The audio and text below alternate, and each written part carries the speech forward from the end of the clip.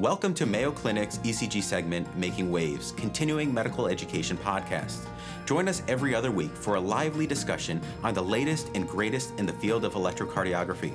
We'll discuss some of the exciting and innovative work happening at Mayo Clinic and beyond with the most brilliant minds in the space and provide valuable insights that can be directly applied to your practice. Welcome to Mayo Clinic's ECG segment, Making Waves. The electrocardiogram, commonly known as the ECG or EKG, is more than just lines on a graph.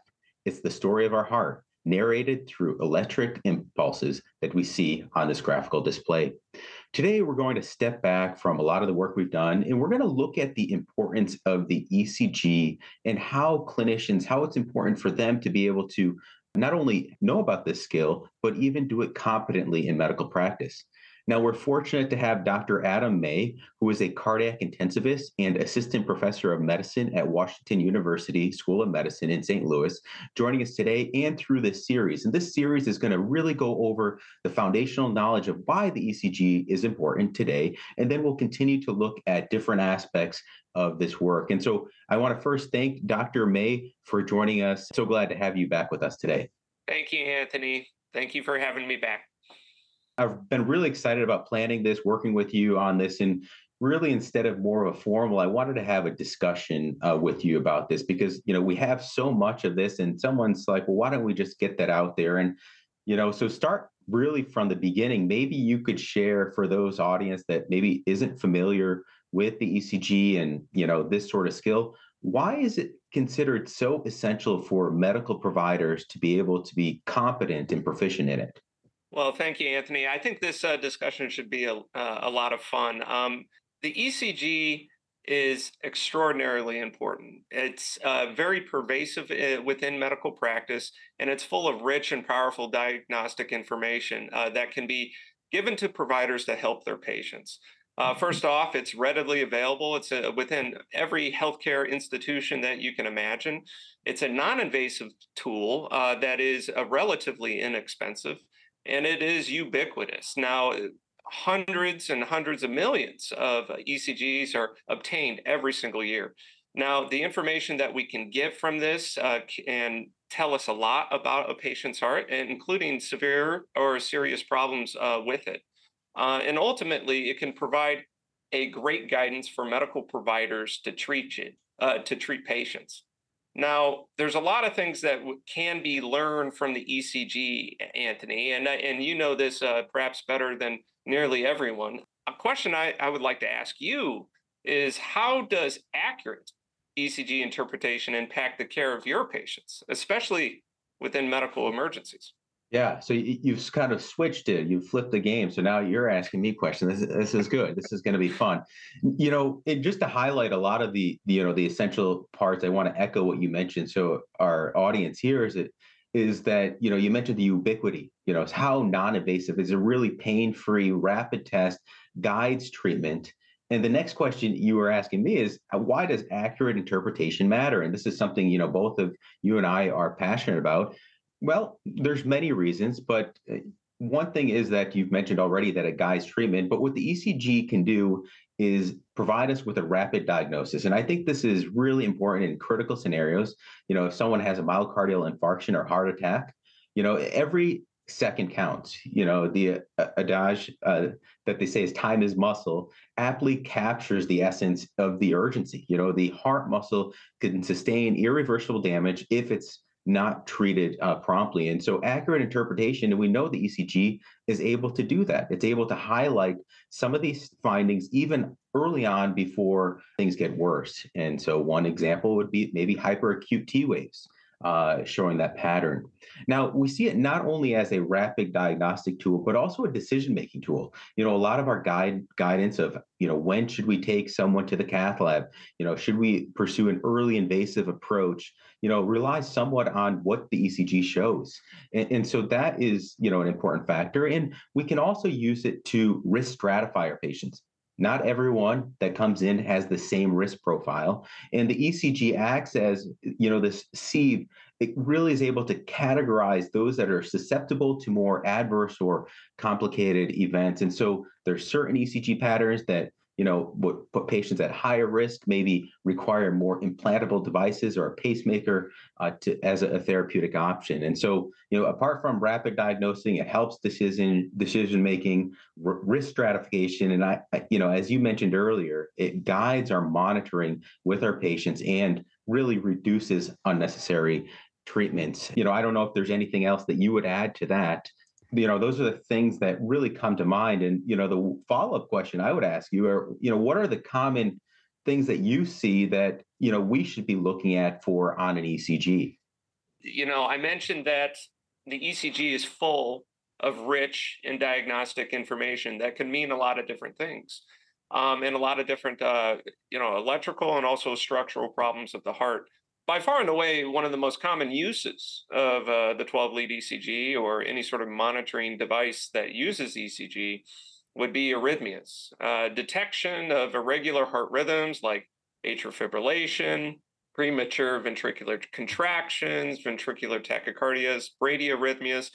This is a core use of what the ECG provides to medical providers. There's also, not to be, overdone by arrhythmias, would be its use for detection of ischemia or myocardial infarction. Findings of ST segment deviations, T wave inversions, other ischemic findings could really tell providers in an immediate, almost immediately, that a patient is having a severe myocardial infarction or some other form of cardiac ischemia. Now, other issues that it can detect would be electrolyte imbalances, changes with, peak T waves. I heard you mention there could also be QT interval prolongation in the setting of electrolyte deficits like hypomagnesemia. There's also structural issues or that can be identified from the ECG. Cardiac chamber enlargement, left ventricular hypertrophy, scar on the heart can also be detected.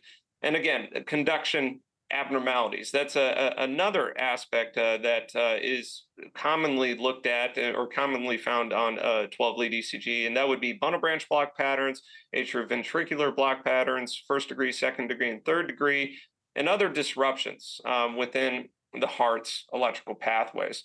So a lot of different uses and findings that you can get on the 12-lead ECG. But Anthony, I'm interested in asking you a question. There's a lot of things to learn on the 12-lead ECG, and we discussed just a minority of them in almost a surface level type of way. ECG interpretation is important. We all know that, and it's turned into a core component of medical education. So I'd like to ask you this: how has ECG interpretation evolved as a core component of medical education? It is a really good question. As you mentioned, we're kind of just putting these buckets of, you mentioned arrhythmias, ischemia, electrolyte disturbances, structural issues, conduction abnormalities. I mean, those are kind of the buckets we think of when we teach different, medical professionals how to actually learn this skill. And if I have to be honest, I think we have to go back to the roots of the ECG, and it's really back in the early 1900s. And since its inceptions, it's really transformed the landscape of cardiac diagnostics. You have the Dutch physician Willem Einthoven. He's credited for its invention. We could scarcely have imagined the monumental role. Now we're using the ECG in today's world of modern medicine. It's swiftly become, as we've mentioned, an indispensable tool, beyond just cardiologists as ourselves. It's other professionals that use this every day. And so it's amazing that we still have this tool that we have with us. But like any other domain in medicine, the realm of ECG, we've really seen this, witness this technological leaps, this renaissance, I like to call it, in this space where, we've gone from the rudimentary, string galvanometers. And that was early 20th century, if I think back to it. But now we have these AI-driven algorithms. We're seeing this profound evolution of the ECG, still this simple tool, still non-invasive, still ubiquitous, but really capturing a different aspect of it. And, your question was, why is this and how has it evolved as a core component of medical training? Well, we've known because of its importance that it's really important, beyond just cardiologists and all of us, whatever you're a paramedic, an EMT, you're a nurse, resident, all of us that go through medical training are expected to have some baseline competency in the skill because it's so important, as we've mentioned, in impacting how we guide treatment. And so it's evolved. I would say that, we'll soon see and we'll share in upcoming episodes that, maybe we're not as far as maybe this old tool has really become an old thing that we're still not training as well as we should, given it still has such importance. So without going on and sharing too long on this, medical training is important. It has historical significance. We're seeing it still prominent in today's field. And it's really because accurate interpretation impacts patient care. And what I want to say to you and kind of end on this is we've talked about the importance of accurate interpretation. What happens and what are the potential consequences of inaccurate ECG interpretation? Point I'd like to mention before I, shout off a few things is that it's this issue right here that ends up being why medical education has been important for 12-lead ECG interpretation skills training, and why it will continue to be important for medical providers and all medical professions to get better at this. One of the things that is feared with incorrect ECG interpretations, which unfortunately does happen, is misdiagnosis and potentially important and serious ones. Things like a myocardial infarction may go unrecognized, leading to delayed treatment and worse outcomes for the patient. Inappropriate ECG interpretation can also lead to inappropriate treatments. Misinterpreted results can easily lead to patients receiving the wrong or improper medication or interventions, those that they don't need, and could really expose them to unnecessary risk beyond their native medical conditions. And ultimately, these two things in particular can lead to poor patient outcomes. But really, it doesn't even end there. So beyond poor patient outcomes, improper interpretation of the ECG can lead to increased health care costs. So incorrect interpretation can lead to more testing, longer hospital stays, more consultations that may not be needed, and overall, essentially sum into increased medical expenditures for the patient. And not only that, they can have increased anxiety for wrong diagnoses or misdiagnoses, overdiagnoses, can cause a lot of psychological and emotional distress for patients.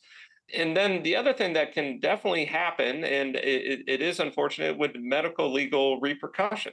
ECG interpretation errors are a common reason why bad things happen within medical practice, and why a lot of people end up going through litigation. And it all goes back to poor or incorrect ECG interpretation.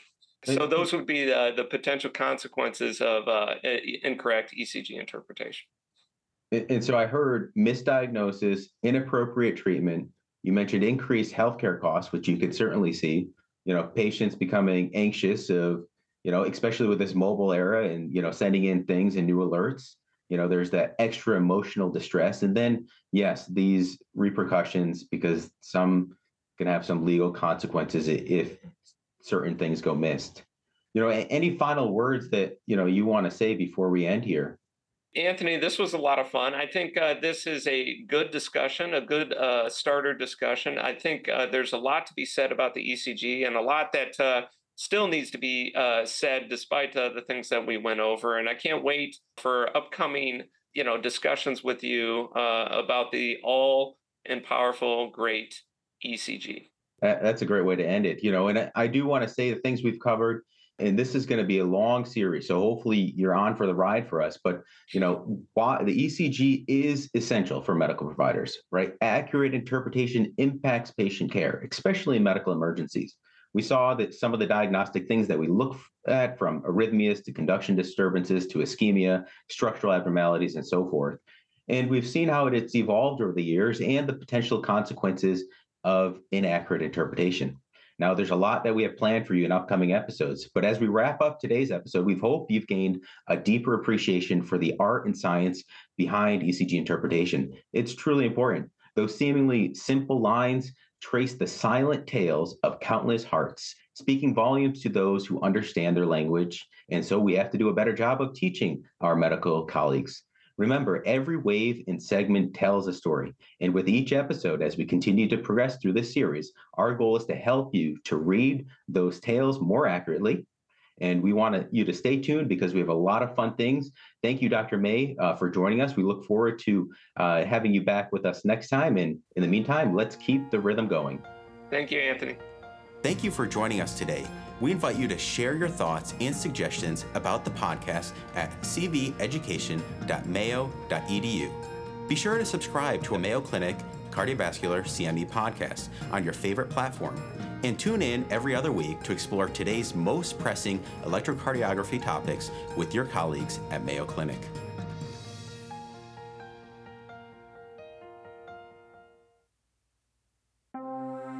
This has been a Mayo Clinic podcast.